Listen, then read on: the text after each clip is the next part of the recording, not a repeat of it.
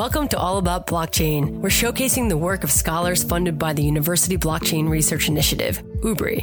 Ripple founded UBRI in 2018 with a $50 million philanthropic gift towards global university partners. Our goal is to accelerate understanding, innovation, and adoption in blockchain. And to find out more about this, you can go to ubri.ripple.com. This show gives a voice to those academics developing real-world use cases that solve for today's challenges.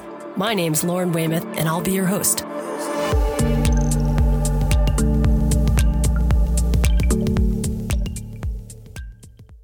Today's scholar is a recent computer engineering graduate of University of Kansas. Nathan Nichols, welcome to our show. Thank you for having me, Lauren. I'm excited to get to chat a little bit about blockchain and what I'm interested in and what I've been doing for the past couple of years at the University of Kansas. So tell us a little bit about your background and how as a computer engineer you first got involved in blockchain. So after my freshman year of college, this would be 2018, I did not have a software internship as a number of my friends did. And I was friendly with or knew the assistant dean of the School of Engineering, who knew a KU medical school student looking for a couple software engineers to work on a project.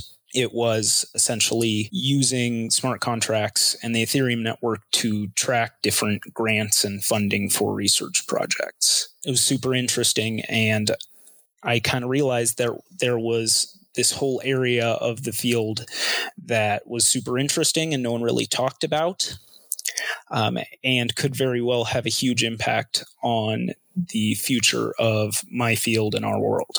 Wow. So does the medical school now use that tracking program? No, we had a finished project, but we never actually got it deployed. But it kind of served as my entry point for this technology and learning a little more about it. What did come out of it was I met a couple students who were all interested in blockchain technologies, and we together co-founded the KU Blockchain Institute, which is a business school organization at KU centered around blockchain education and resources for students. Okay, so you're a sophomore in college. You have your first experience building on the Ethereum network, and you joined or helped found a blockchain club of fellow students who were very interested in the technology. How else did you learn and increase your skills in blockchain at that point? The internet, just Stack Overflow for development and documentation. There's tons and tons of information and tutorials on YouTube. I already knew how to program decently well at that point, so a lot of it was just refining my skills for a specific technology. Google Scholar is great, and Google itself is great. There are tons of blogs and posts about different aspects of pretty much anything you could want to read about. That's great. Did you have a chance to take any courses at the university? The University of Kansas doesn't actually offer any blockchain-specific classes. I did have the opportunity to take a cryptography class in the mathematics department at KU. And it was 600 level math class. And it was absolutely brutal. It was totally different from anything I had experienced in the engineering school. But it was super interesting and very well taught. And I did learn a lot. What was your big takeaway from that class? Proofs are totally different from literally anything else. In any other department, I thought I would have an edge because I'm taking all these computer science classes and engineering classes, totally different things, very helpful for programming. It improves your programming abilities and your ability to think about problems. Proofs are a totally different animal from anything we learn or do in computer science or engineering. Math is very, very different once you get above math 200 or 300. What was the value in taking the cryptography course?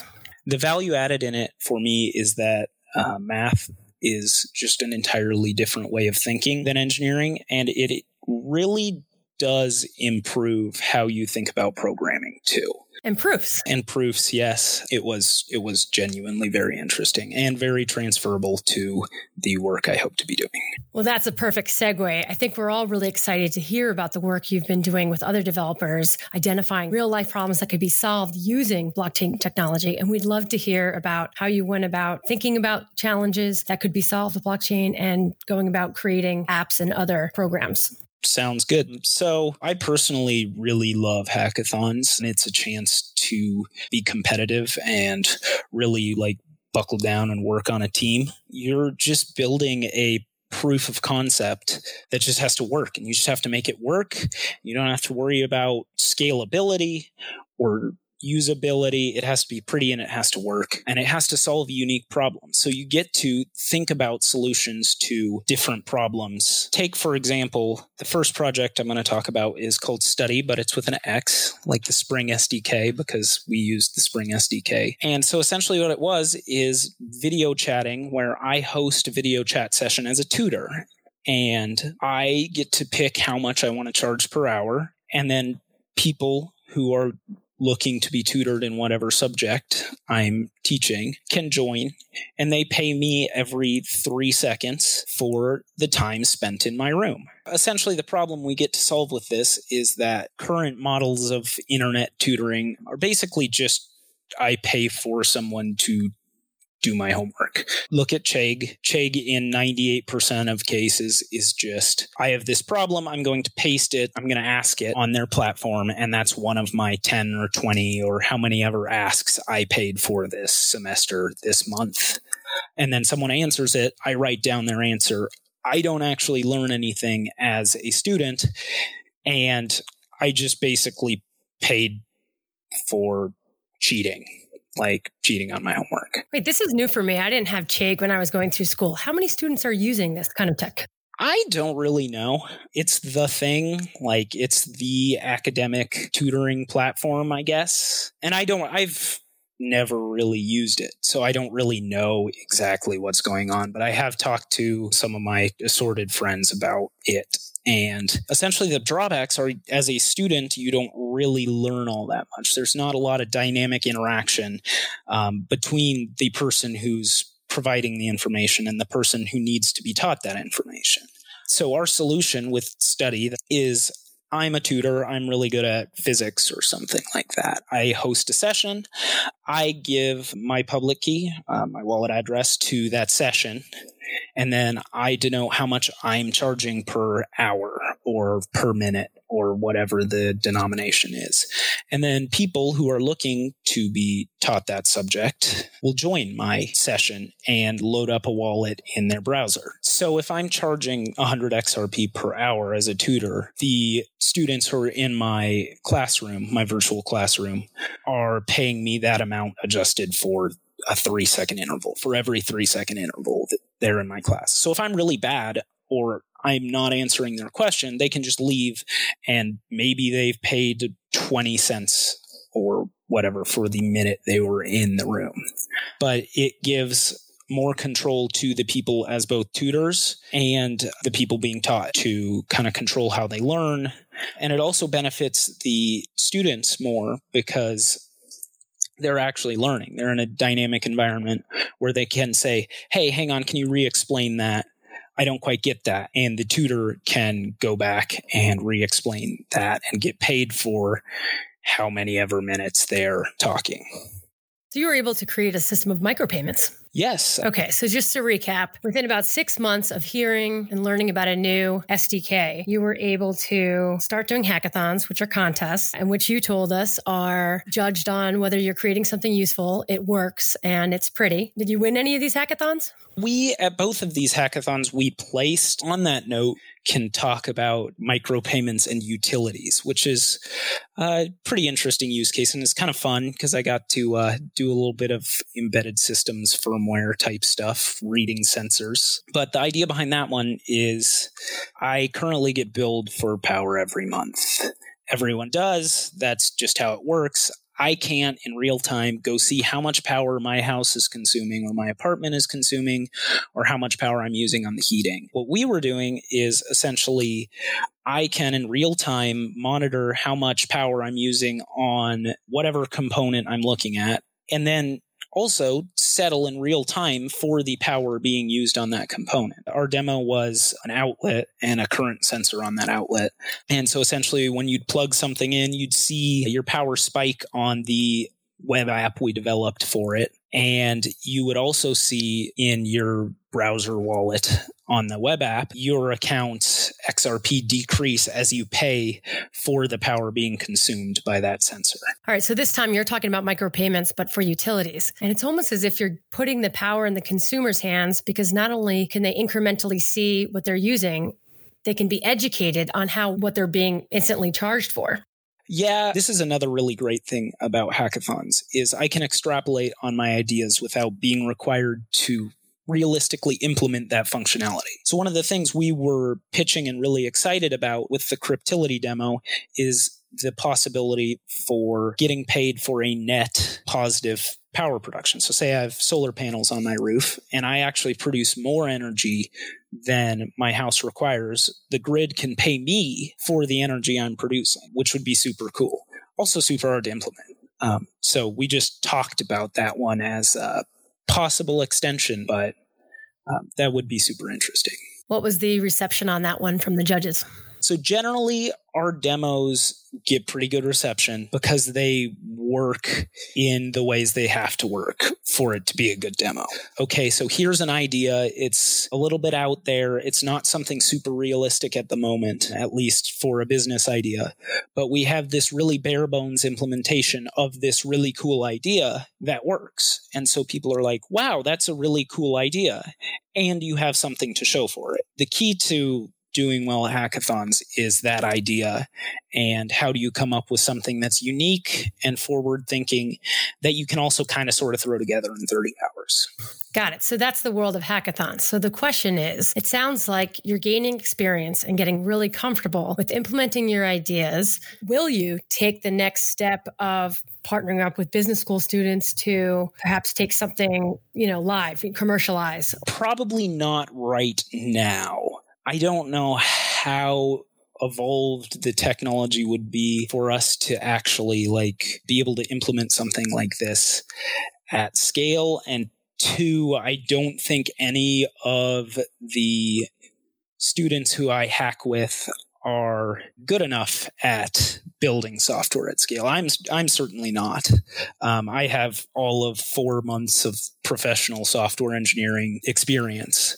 So I think there are a couple barriers to entry there that are not how good is your idea, but are based in timing and competency of people involved. That said, are there any examples currently of applications on the blockchain technology in use that are enterprise, commercializable? Outside of cryptocurrency itself, I like to see some of the traceability stuff that's going on, like Walmart is piloting a couple of programs. IBM has their Food Trace or Food Trust or something like that, where the idea is I pick up some head of lettuce off the shelf. I, as the consumer, can see where that came from, if it's organic, if it's non-GMO, and also Walmart, if some disease breaks out or if there's another E. coli infection on some product, can be like, okay, so it originated here and we need to pull these exact 10,000 pallets of food and we don't have to worry about it after that. Also, things with identity are cool, like verifying your credentials. Like if instead of sending someone my transcript, I could just be like, hey, here is my public key. Go check out that I actually did this and I can verify it later. I think those examples are poignant, and I think they're things that people may have read about, but it's good to know that these are things that we're all thinking about. It kind of leads me to the next question of, where do you think blockchain's going? What's the future of blockchain? I think that this is kind of a weird situation where the kind of pioneering example of blockchain technology is cryptocurrency. And so you kind of get the use case before you get the technology. So I don't know exactly where any of this is going, but being able to mathematically verify your data is a very high potential thing for a bunch of different industries. So I'm optimistic personally. Fair enough. Well, you sought out an internship this summer in blockchain. Tell us about the work that you're doing day to day. So day to day, I am working on the Spring team as a software engineering intern. Currently, I am working on one of the open source libraries from 2015. So eliminating some tech debt, getting it up to modern standards, and then building probably some form of demo with it. Got it. Now, I haven't talked about Spring on the podcast yet. Maybe you can tell us a few words about what Spring's doing. So what Spring does is they publish different SDKs, which are software development kits, for interacting with the XRP ledger, trying to get other developers to develop on top of our core technologies. Now, is this exciting for developers? This sounds like it's all open source and it's more tools being published. Does this make developers as yourself happy? Yeah, absolutely. And it's a lot easier to use the Spring SDK, which is published specifically targeting developers, trying to get kind of the base functionality down in as few lines of code as possible. It's a lot easier to use that than to set up a WebSocket that talks directly to the XRP ledger and then send it a bunch of different information and then parse the information you get back. And it's just much more streamlined using the SDKs. So before you graduated, you were competing in hackathons and now you're interning for Spring. What are some other cool devs that you've seen build other apps on the XRP ledger that you really admired? One of the cool ones, HackKU, was a team built online bounties using escrow or Yahoo Answers, where someone can post a question and then put money in escrow saying whoever answers this question sufficiently, however you define sufficiently, gets the money that's now in escrow. And that's super cool. Another one we had the idea for but is a little too much to actually take on in a hackathon is instead of paying for cellular data at the beginning or end of the month with some quota of you can use 5 gigabytes. Instead, I pay in real time with whatever cellular tower I'm using based on a going rate.